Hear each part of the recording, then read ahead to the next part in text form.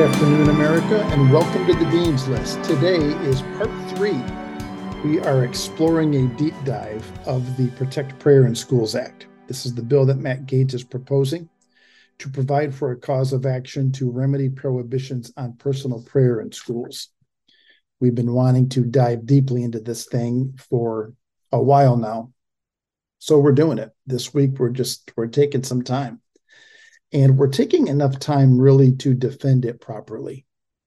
This bill needs some defense, and the best way to defend it, and I don't know, maybe Matt would say, I don't need you to defend my bill, but we want to. We want to support it. Maybe that's a better word. We want to support it, and I think the best way to do it properly is to support it historically. Things that Gaetz is saying in here, there is enough historical support to lay a foundation really for us to have prayer back in schools. And today we're going to see how it was even taken out. I mean, we've been laying a foundation really for a couple of days that this country it's a country built in its foundations of Judeo-Christian values, Christianity, Judaism, the Bible, both testaments, Old and New. And so we've spent some time looking at the points. Now, I will say this. Today's part 3. I really encourage you to go back and listen to part 2 before you listen to part 3.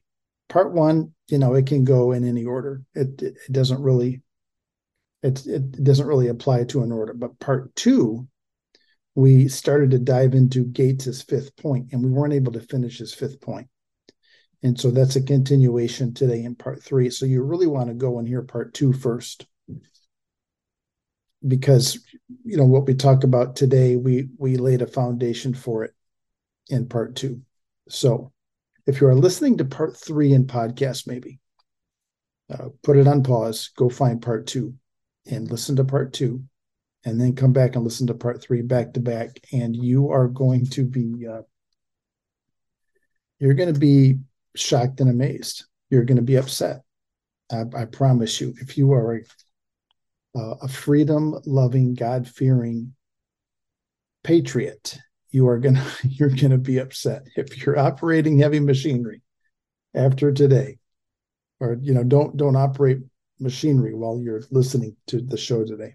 I know I said that yesterday, but we didn't really get into the parts, at least that I feel are really going to make you go nuts. And today, I think we're probably going to hit it. All right. Quick review from yesterday. Point 5 of this bill says, our founding fathers would be appalled to learn the Establishment Clause of the First Amendment was being weaponized, not to prevent the establishment of a state religion, but to suppress religion in schools across the states, contrary to the Free Exercise Clause. So the First Amendment, when it speaks of religion, it's broken up into what we call 2 clauses, the Establishment Clause and the Free Exercise Clause. The Establishment Clause is this: Congress shall make no law respecting an establishment of religion. It's pretty straightforward. The Free Exercise Clause says, or prohibiting the free exercise thereof. So we have 2 clauses, and both clauses are designed to put shackles on Congress. They're designed to put shackles on the government, not on individual citizens. So what we have today, and this is what Matt Gaetz is referring to, the Establishment Clause has been turned on its head to be weaponized against the Free Exercise Clause.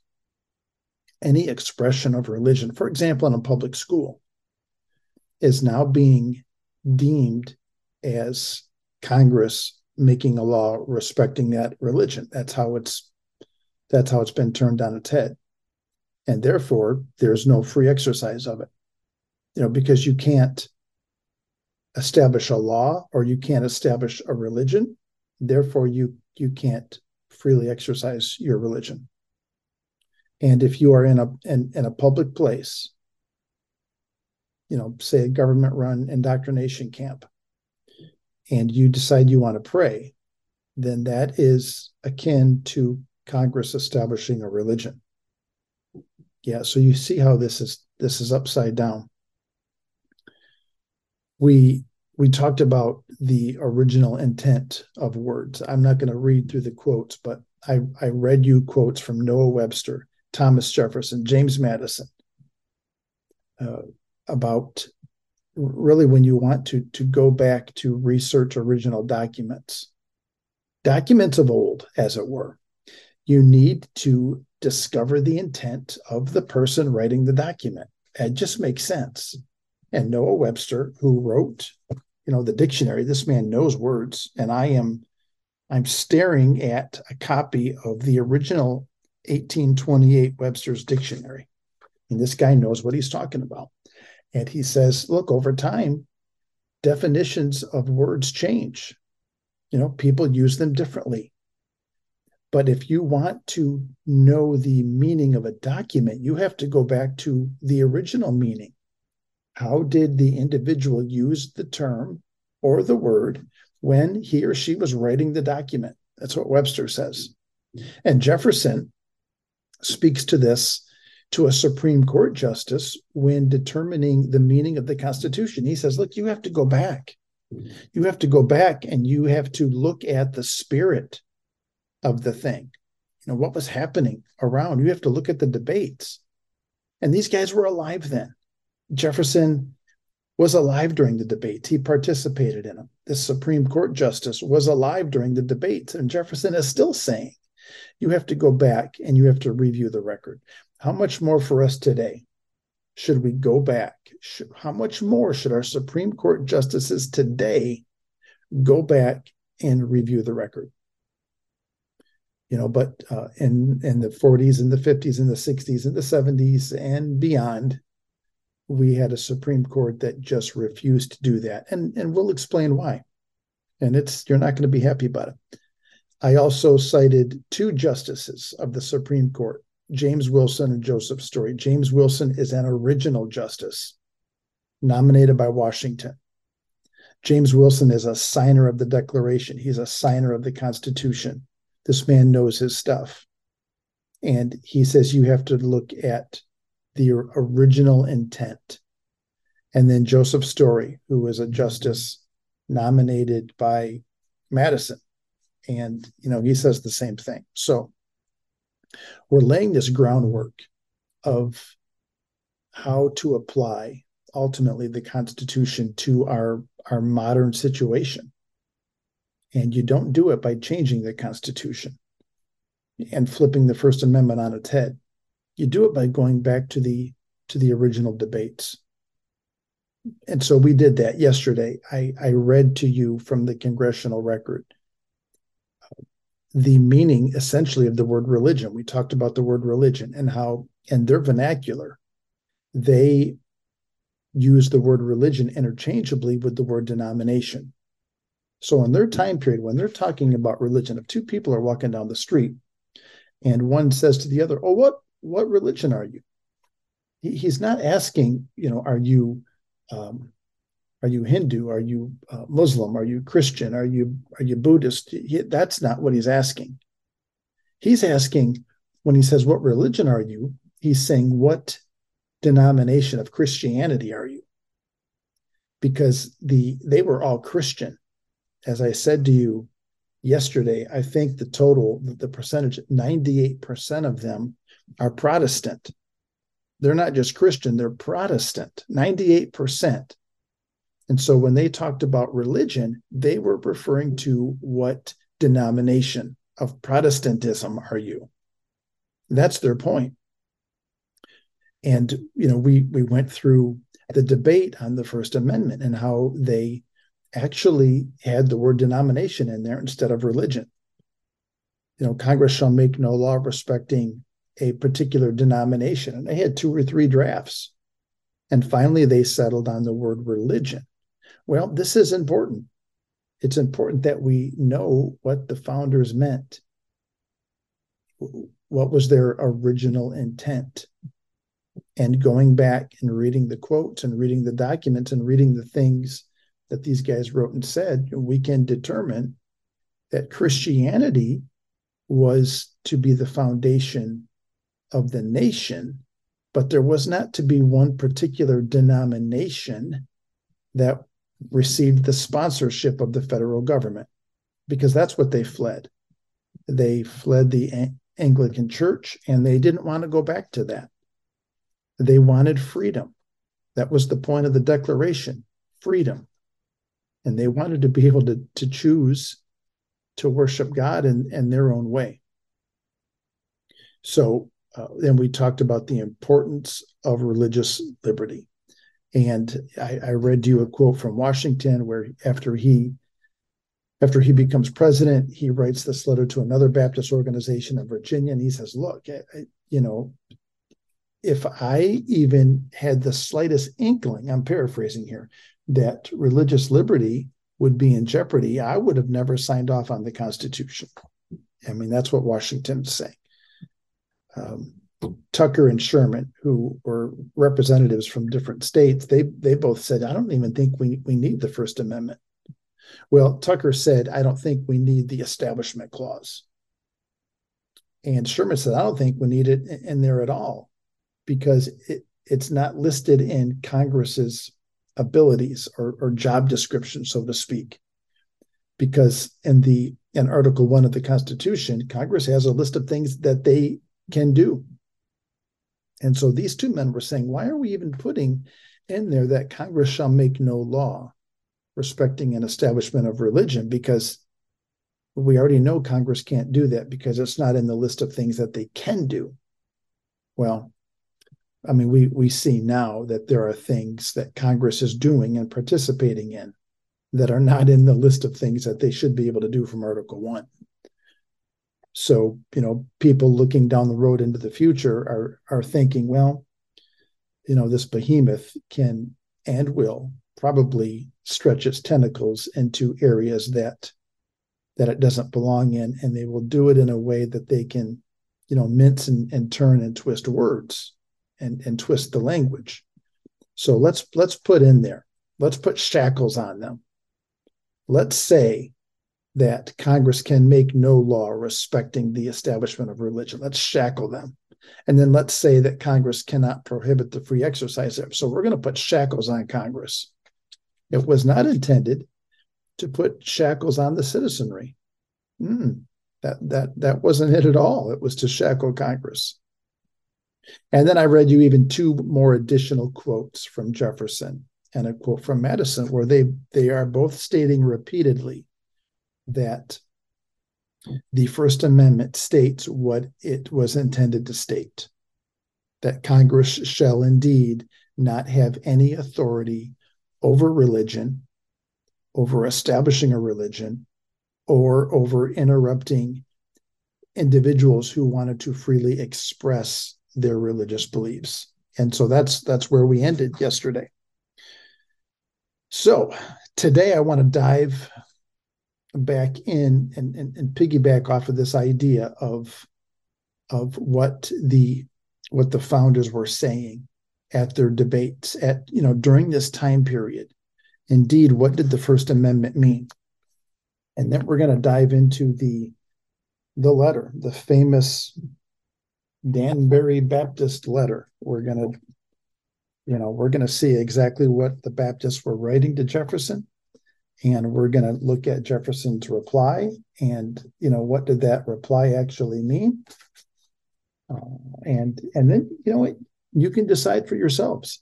You can be the judge, and you can put on your constitutional lawyer hat, and you yourself can determine what does the First Amendment actually mean. And I think if we look at it and read it, you don't have to be a constitutional lawyer here to read the Constitution to know what it means. I mean, I appreciate the input from, the Constitution scholars, men and women that pore over this document and study it, and they have some insight. But you don't have to have a Juris Doctorate degree to be able to read the Constitution. Everyday men and women read it. Farmers had it. Business people had it. Everybody was reading it. It was probably stuck in their back pocket. Everybody, I'm sure, had a copy of this bad boy. So, I guess on that note, David Barton tells this story where he is speaking to a constitutional lawyer, and they're talking about the wall of separation that Jefferson writes in this letter to the Danbury Baptists. And David Barton says to him, well, that's not in the Constitution. And the attorney said, well, yeah, it is. It's the First Amendment, wall of separation between church and state. And Barton said, well, I mean, let's open it up and show me. And the Constitution attorney opens up the Bill of Rights, goes to the First Amendment, and he's flabbergasted that it doesn't say anything in there about the wall of separation between church and state. And David Barton says, now you're a Constitution lawyer. How is it that you don't know this? And the guy said, well, in law school, we weren't required to read the First Amendment. We read all these other things. We read all these other textbooks. And so we just thought that the wall of separation between church and state was actually there. And David Barton saying, so you mean to tell me your whole time in law school, you were not once required to actually read the amendment? Not even once? All right. Blown away by that. Number one, I'm flabbergasted that they were not required to actually read the Constitution. They're Constitution attorneys. This is their specialty, and they're not required to read the document. That's number one. Number two, don't you think you'd want to read the document?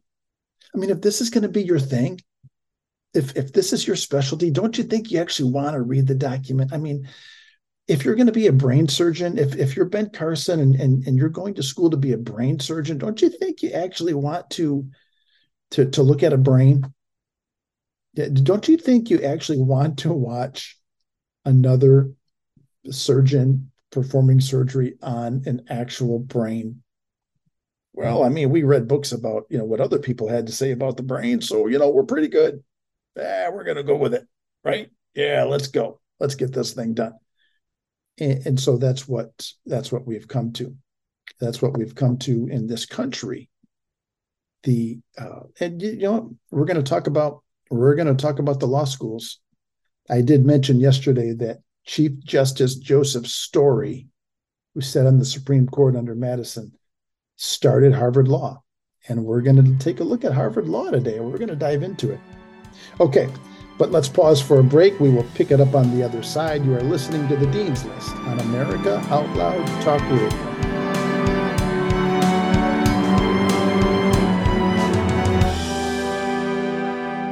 How can you improve your odds of staying healthy? The answer is stay healthy with Cofix RX. Who's got time for a cold, strep, a flu, HRV, RSV, or COVID anyhow? Cofix has some great news. Besides being featured as a top 5 product in the drugstore news, we completed the protocol that you've heard Dr. McCullough talk about. Cofix RX is already famous for a powerful virus-hostile nasal solution, and now we have a throat spray too. Crush those nasty germs before they become a problem. With known antiviral support ingredients like povidone iodine, xylitol, and vitamin D3, you can feel a little safer. For a limited time, when you add the new Cofix RX throat spray to your order, you'll receive 25% off the entire purchase. Just click the Cofix RX banner on the America Out Loud website or store. Be sure to use promo code OUTLOUD25 at checkout. Don't forget OUTLOUD25 at checkout. The pandemic may be over for some, but millions of Americans are needlessly suffering from the long-haul effects of toxic spike protein from COVID-19 and the vaccines. You've heard Dr. Peter McCullough and his team at the Wellness Company discuss the harmful effects of spike protein in your body. And now they found the solution. The miracle enzyme nattokinase. Their spike support formula contains nattokinase, the most compelling and scientifically supported approach to safely clear spike protein out of the body. What's more, spike support is optimized with other all-natural, non-GMO ingredients, like dandelion root, to help prevent spike protein from binding to your cells. Everyone should take daily spike support so you can feel your best. America Out Loud listeners can go to OutLoudCare.com today and use code OUTLOUD for 25% off your first order.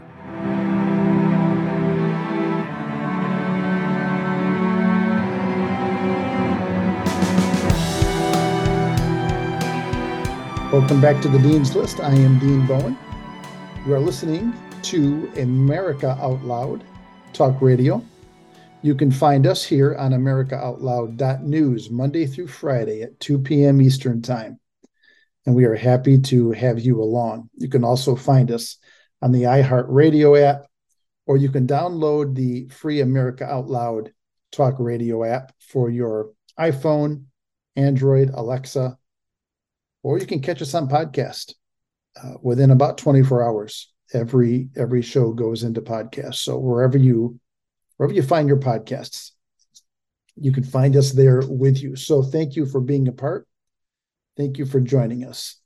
The new email is thedean.list@protonmail.com.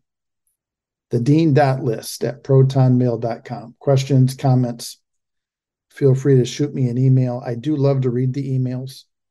And if I can offer some help to you, I'm happy to do that.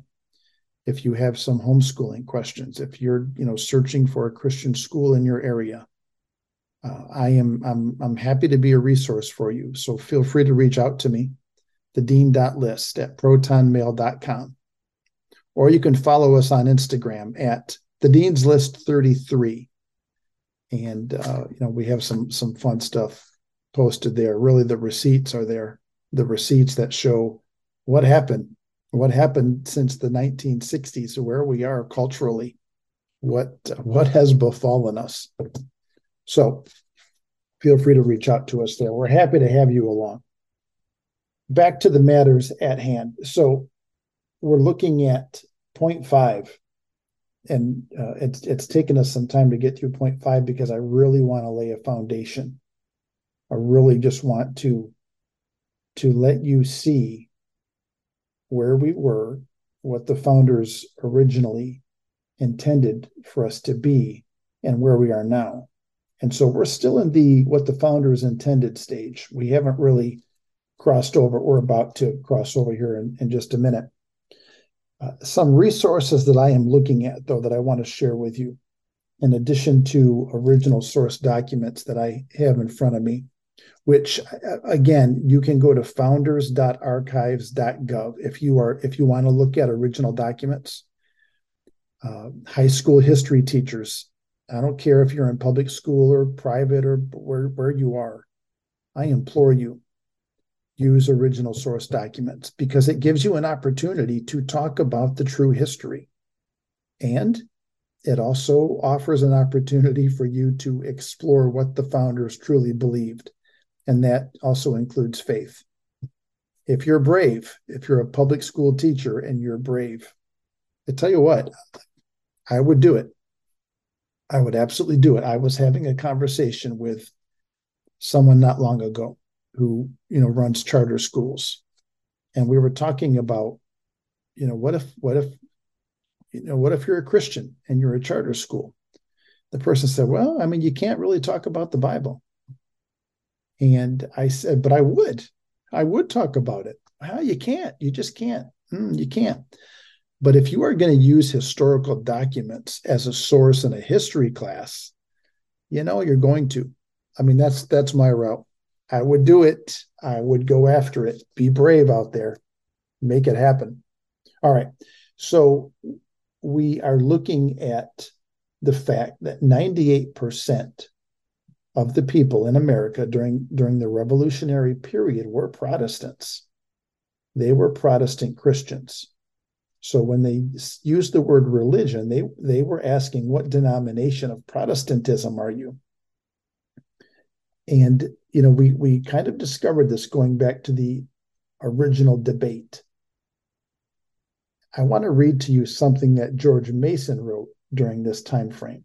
Mason is a member of the Constitutional Convention, and George Mason is really referred to as the father of the Bill of Rights. He was one of the men who was very concerned about the states losing their rights. He was very concerned about the states being absorbed into the federal government, and he was pushing the Bill of Rights, hence his title, the father of the Bill of Rights. He said, all men have an equal, natural, and unalienable right to the free exercise of religion, according to the dictates of conscience. So he's putting it out there. It's unalienable. This right to the free exercise of religion isn't given to us by government. It is God-given. And that, I'll go back to his quote, and that no particular sect or society of Christians ought to be favored or established by law in preference to others. All right, so this is the point of the Establishment Clause. Congress shall make no law respecting an establishment of religion. And Mason is saying here that no particular sect or society of Christianity ought to be favored or established by law in preference to others. So he's adding to the point that when we say religion, we're actually talking about a denomination of Christianity. All right, August 15th, 1789. This is from the Congressional Record. I'm going to read a portion of the Congressional Record for you, and it's so interesting. Mr. Peter Sylvester of New York had some doubts. He feared the First Amendment might be thought to have a tendency to abolish religion altogether. Mr. Peter Sylvester of New York was prophetic, because that's where we're at. Our current state of affairs is that the First Amendment has been turned against itself in an effort to abolish religion altogether. It has started in the public square. It started in schools. It's gone. And now it's working its way into the rest of society. I'll continue on here from August 15th, 1789. Mr. Elbridge Gerry of Massachusetts said it would read better if it was that, quote, no religious doctrine shall be established by law, end quote. Mr. James Madison of Virginia said he apprehended the meaning of the words to be that, quote, Congress should not establish a religion and enforce the legal observation of it by law, end quote. The state seemed to entertain an opinion that under the clause of the Constitution, it enabled Congress to make laws of such a nature as might establish a national religion. To prevent these effects, he presumed the amendment was intended. So he felt like somewhere in the reading, somebody could assume that Congress would have the power to establish some sort of religion nationally. And that's why Madison thought, we need to put this in. We need to put shackles on these individuals, on this behemoth. I'll continue. Mr. Madison thought if the word national was inserted before religion, it would satisfy the minds of honorable gentlemen. He thought if the word national was introduced, it would point the amendment directly to the object it was intended to prevent, that there should not be a national religion, which is not to be confused with a state religion, because these states all, as you saw yesterday, it's in their constitution originally that, you had to be something or other, a Protestant or a Christian, or believe in God, or believe in the divine inspiration of the Bible. And so the debate that took place in the states as they're ratifying the amendment is also very interesting. Listen to this. This is Governor Samuel Johnson's comments during North Carolina's ratifying process. He says, I know but 2 or 3 states where there is the least chance of establishing any particular religion. The people of Massachusetts and Connecticut are mostly Presbyterians. In every other state, the people are divided into a great number of sects. In Rhode Island, the tenets of the Baptists, I believe, prevail. In New York, they are divided very much. The most numerous are the Episcopalians and the Baptists. In New Jersey, they are as much divided as we are. In Pennsylvania, if any sect prevails more than others, it is that of the Quakers. In Maryland, the Episcopalians are most numerous. though there are other sects. In Virginia, there are as many sects. You all know what their religious sentiments are. So in all the southern states, they differ. As also in New Hampshire, I hope, therefore, that gentlemen will see there is no cause of fear that any one religion shall be exclusively established. So he's saying, I don't even know that we need this. The debate was, do we need an amendment that says Congress does not have the authority to establish one religion or one denomination over another, when all these various denominations are prevalent in various states? In this same North Carolina convention, here's what Henry Abbott had to say. Many wish to know what religion shall be established. I believe a majority of the community are Presbyterians. I am, for my part, against any exclusive establishment, but if there were any, I would prefer the Episcopal. So they're talking about, what are we going to establish here in North Carolina? Because we have that right, because the right was only shackled against the federal government, but the states could establish their own if they chose to do. And Abbott is saying, most of us are Presbyterians. I don't think we should establish a particular religion, but most of us are Presbyterians. But if I had my druthers, I'd rather be Episcopalian. I'd rather align myself with those guys. So let's look then at the letter. This leads us to the letter that the Danbury Baptists wrote to Jefferson. I'm going to pull up a portion of said letter. So the Danbury Baptist Association in Connecticut, they are concerned about this amendment. And here's a portion of what they had to say to Jefferson. Again, I encourage you, go to founders.archives.gov and look at this original material. Our sentiments are uniformly on the side of religious liberty, that religion is at all times and places a matter between God and individuals, that no man ought to suffer in name, person, or effects on account of his religious opinions, that the legitimate power of civil government extends no further than to punish the man who works ill to his neighbors. But, sir, our constitution of government is not specific. So they're starting to express their worry here. And they continue, that religion is considered as the first object of legislation because it's in the First Amendment. And therefore, what religious privileges we enjoy as favor granted and not as inalienable rights. And these favors we receive at the expense of such degrading acknowledgments as are inconsistent with the rights of free men.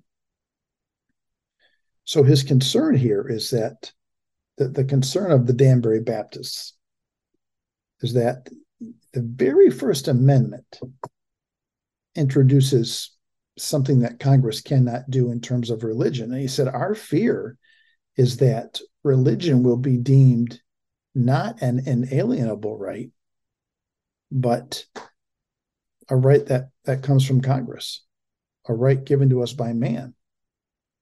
And that's not the case. It is not a right given to us by Congress. It is a right given to us by God. It is a God-given right.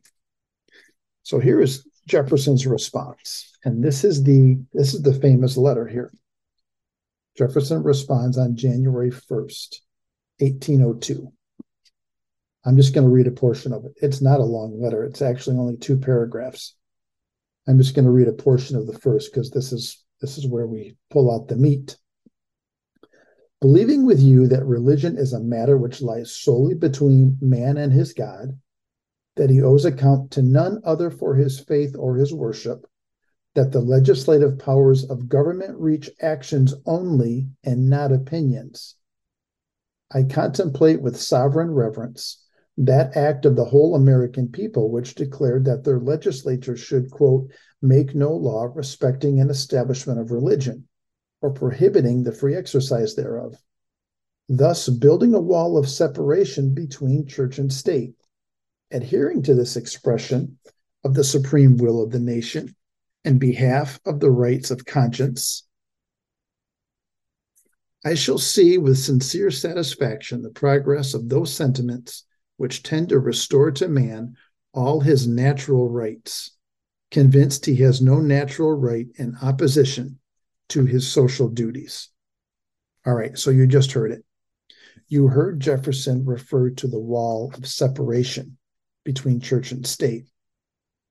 The context of Jefferson's metaphor here, his wall metaphor, is that the state cannot insert its will into religion. That religion is an inalienable right. He says the legislative powers of government reach action only and not opinion.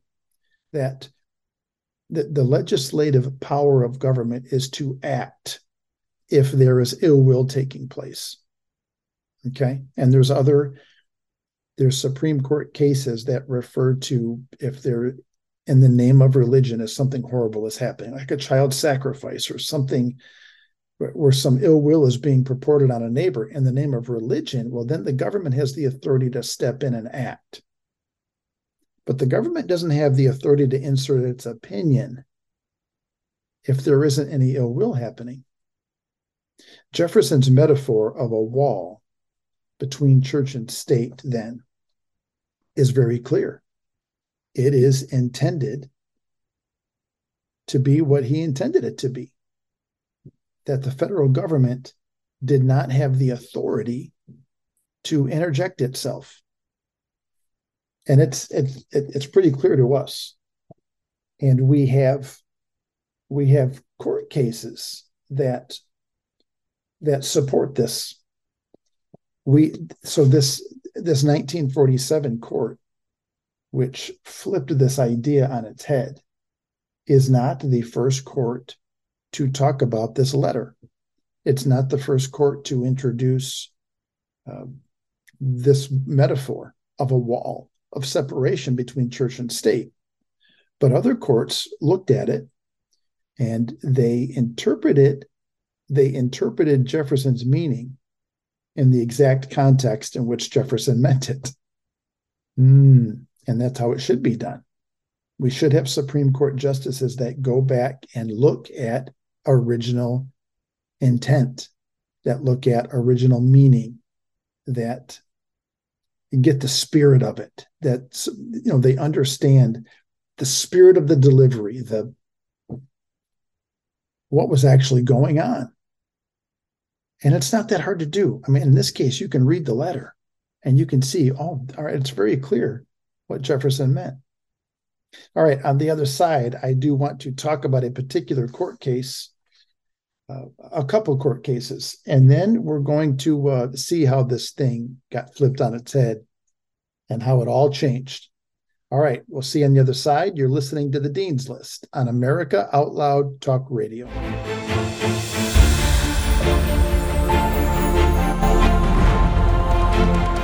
AmericaOutloud.news is beaten to the pulse of our nation. We know when you're angry, troubled, misled, joyful, and thankful. We know you because we are you. Join us as we explore the most important issues of our time.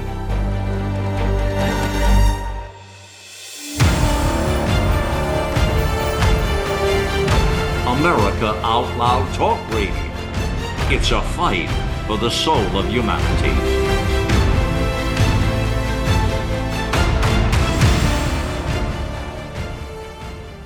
For 25 years, Global Healing has proudly produced the highest quality supplements and cleansing programs that are rooted in nature and backed by science. Get 15% off all of our products using code OUTLOUD. Global Healing, giving you the power to take control of your health naturally. You wouldn't go a day without brushing your teeth or washing your hands. What about washing your nose? I mean, your nose does filter the air you breathe, air loaded with bacteria, viruses, and irritants. Make nasal hygiene part of your routine with Xlear. No messy bottles to fill, no drowning sensation. Xlear is a natural drug-free saline with the added benefit of xylitol, which blocks bacterial and viral adhesion. Available in stores and online at xlear.com. That is xlear.com.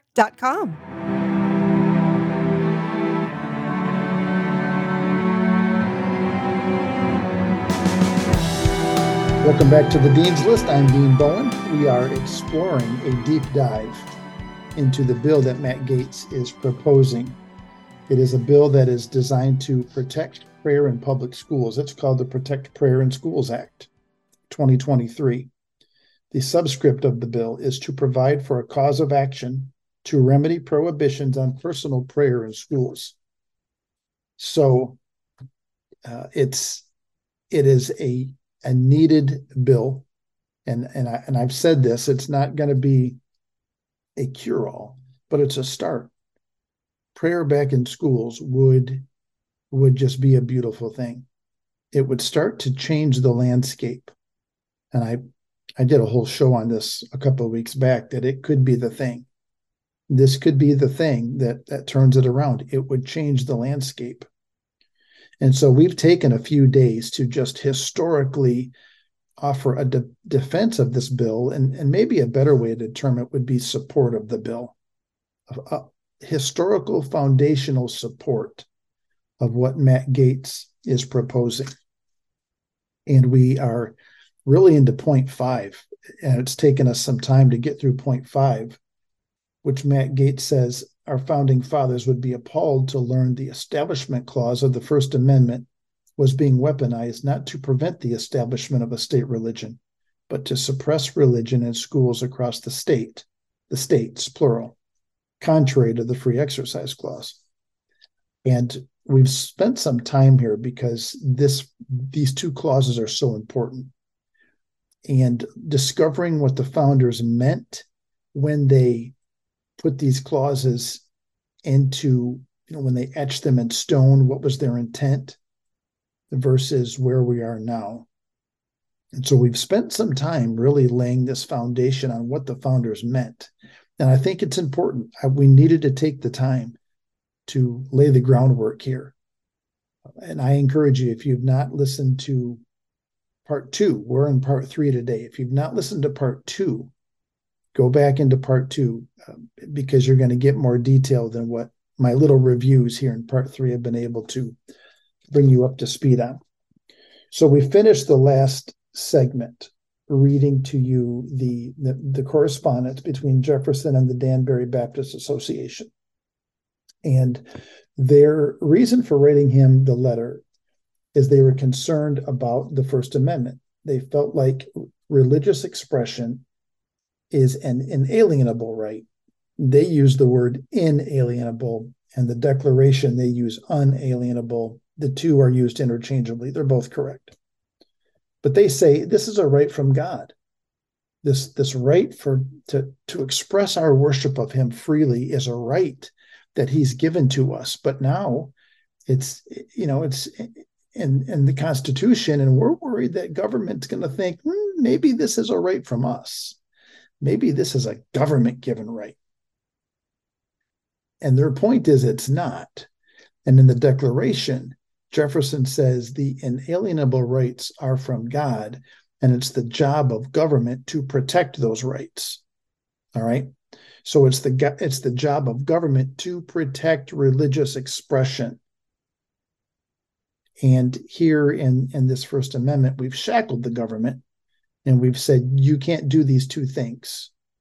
You can't establish a state-run religion, and you can't prohibit the free exercise thereof. So the Danbury Baptists are concerned. And Jefferson, in his response, says, you know what? I agree with you. It is an inalienable right, and government does not have the ability to legislate opinion or belief, but they can legislate action. And so he's basically saying, if religion is going to infringe upon its neighbor, if there's something that's going to happen that's going to cause ill will towards somebody, then the government can step in. Because the Danbury Baptists were saying, look, the role of government is to just step in if someone's being injured. If there's ill will happening to to your neighbor, then yes, government should step in. And Jefferson is in full agreement with this, that, the government can step in if those actions are happening, but not in an opinion, not in your belief. They can't infringe upon your belief and your free worship of that belief. There is a wall of separation between church and state, and the government cannot infringe only unless there is some physical action that is, in a sense, breaking the law. All right? So that's pretty clear. Throughout legislative time, court cases have referred back to Jefferson's letter, and they have read it in context. And there's a case here I want to bring up. It's from 1878. This is Reynolds v. United States. The Supreme Court quotes heavily from Jefferson's letter in this case, and they're noting the fact that Jefferson's view is the federal government was not to interfere with religious expression or values, except in a very narrow instance. So the instance here is that Reynolds is a resident of Utah, and he is a part of the Mormon Church, and he's sentenced to 2 years of hard labor, and he's given a $500 fine by a federal court for violating the anti-bigamy law. So he's a Mormon, he's got a couple wives. Congress had passed the statute against polygamy because it perceived that such a practice contravened good order and peace. All right. By practicing polygamy, however, Reynolds, who's a member of the Mormon Church, was following what was then one of the central tenets of his religion. So he appeals to the Supreme Court, and he's arguing that, this anti-bigamy law is in direct violation to his First Amendment right of free exercise. Okay, that's pretty straightforward. The court agrees with Reynolds that the free exercise of religion underlays the founding of the United States. It also holds that government officials have a right to regulate behavior as part of religious practices. Behavior that would be considered, in the language here, odious and violate basic notions of morality. At this time, every single state had a law against polygamy. More important, the court created a belief-action dichotomy. So this is where they really refer heavily to Jefferson's letter, because, Jefferson says the court can act, but they can't infringe upon the belief. All right. So here's what the court says. The rightful purposes of civil government are for its officers to interfere with religion only when its principles break out in overt acts against peace and good order. And so that's what they were saying here, that, polygamy is breaking out against peace and good order. I'll go back to the court. In this, it is found the true distinction between what properly belongs to the church and what to the state.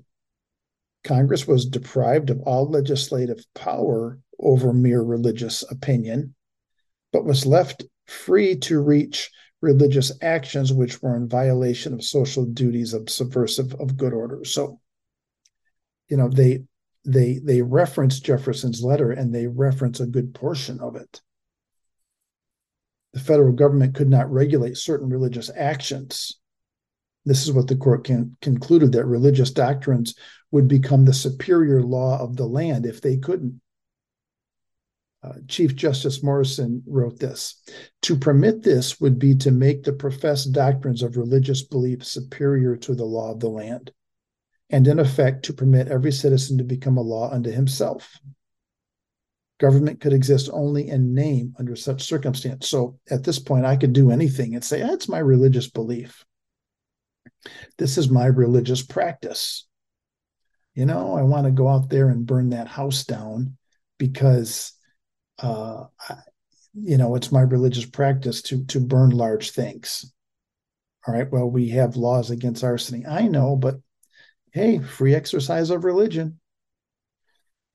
So the Supreme Court is saying here, but it can infringe upon laws that are already intact. Okay. And they reference Jefferson's letter quite a bit, all of it. I shouldn't say all of it, but large portions of it. However, in 1947, in Everson versus Board of Education, the Supreme Court for the first time interpreted Jefferson's separation phrase as requiring the federal government to remove religious expression from the public arena. It interpreted the First Amendment not as a limitation on government interference, but rather as a limitation on religious expressions and principles. That court, unlike previous ones, did not reprint Jefferson's letter, which is, as I've said, it's very short. They didn't reprint it.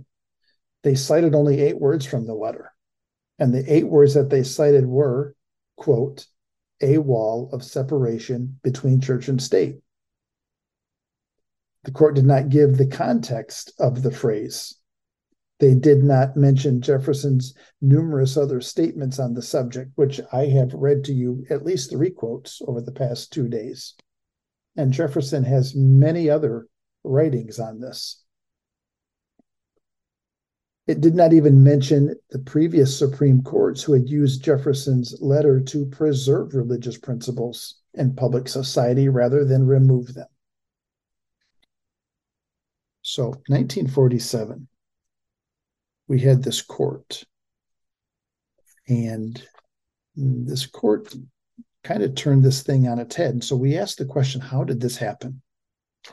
How in the world did this court not refer to the whole letter?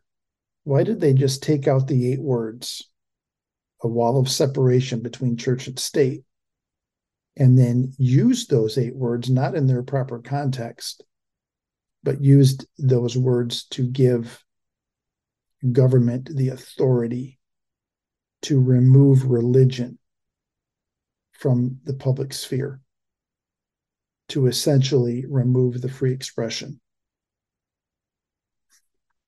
The justices on that 47 court, 7 of them were appointed by FDR, 2 of them by Truman. That should tell you a lot. So, how did it happen? All right, let's dive in, because what I'm about to express to you here is so interesting. Okay, this is the part in the show where if you are driving, feel free to pull over. It's one of those pullover moments. If you're out in the farm, you're operating heavy machinery, just shut her down, take a walk in the field. All right, this is that moment. And it comes down to Charles Darwin. 1859, he published his Origin of Species. I mean, we've talked about it. His theory that species could evolve inspired a political theorist named Herbert Spencer. It was Spencer who coined the term survival of the fittest. Spencer advocated applying Darwin's evolutionary theory to other areas of academia, meaning, let's apply this evolution theory to other things, and let's have things evolve. Let's have governments evolve. Let's have legislative cases evolve. And this kind of brought us into the progressive movement, this progressive of things evolving. I don't know how you can progress past freedom. I don't know how you can progress past the Declaration of Independence, which gives us inalienable rights. You can't progress past this stuff.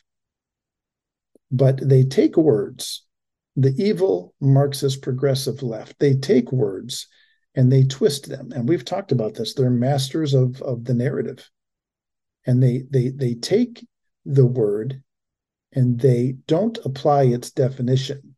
Or they say they are, but they're actually doing the opposite. So this guy named Spencer comes up with this idea of applying Darwin's evolutionary theory to other areas of academia. Beginning in 1870, a Harvard law professor named Christopher Columbus Langdell pioneered this whole notion of applying evolution to the legal process. A Harvard law professor. Now, who started the Harvard Law School? Chief Justice Joseph Story. And it was Joseph Story who adamantly said, when you are interpreting the original documents, you have to go to the meaning of what the writers meant. You have to look at the debates. You have to study their purpose and their intent behind it. And here we have a professor from the very law school that Joseph Story started, and he is advocating applying evolution to the legal process.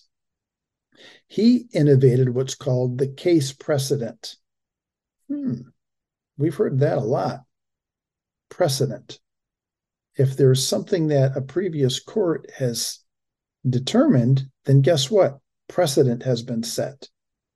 And therefore, courts that follow have to do what that court said. I am so absolutely against this. I'm just, it kind of happens this way, even in schools, discipline, for example. Student A does something and then student B, does something else, but the punishments might have been different. And then there's complaint. Well, they did, this and this, but their, precedent was set with student A, so student B has to follow exactly, the recourse has to follow exactly student A. It doesn't work like that. Situations are different. I do not buy into the notion of case precedent, but evolutionists would want this whole idea of things evolving across the board. They would absolutely, want it into everything. Oh, I'm looking at the time. I am looking at the clock. My friends, I'm telling you what, I hate to stop here, but we're going to have to, because there is not enough time in the afternoon for me to dive into it. This is part 3. Okay, we are going to dive into part 4 tomorrow. So tomorrow I will explain. You need to go back and listen to part 2 and 3 before you get into 4. Part 1, pull it up whenever. But 2, 3, and 4, they really need to be a part of succession. Okay, I hope you're doing okay. I hope you're doing well. We're laying the groundwork here. And we have been laying the groundwork for a couple of days about where we started as a country. And now we're just about to get into what changed. 1870. And this professor from the Harvard Law School is beginning to propose maybe things can actually evolve. So we'll dive in. We'll pick it up tomorrow. But that's all the time we have for today, America. Thank you for joining us on the Dean's List. Get out there and encourage your friends and family to get on the Dean's List. Let's unite to renovate the age.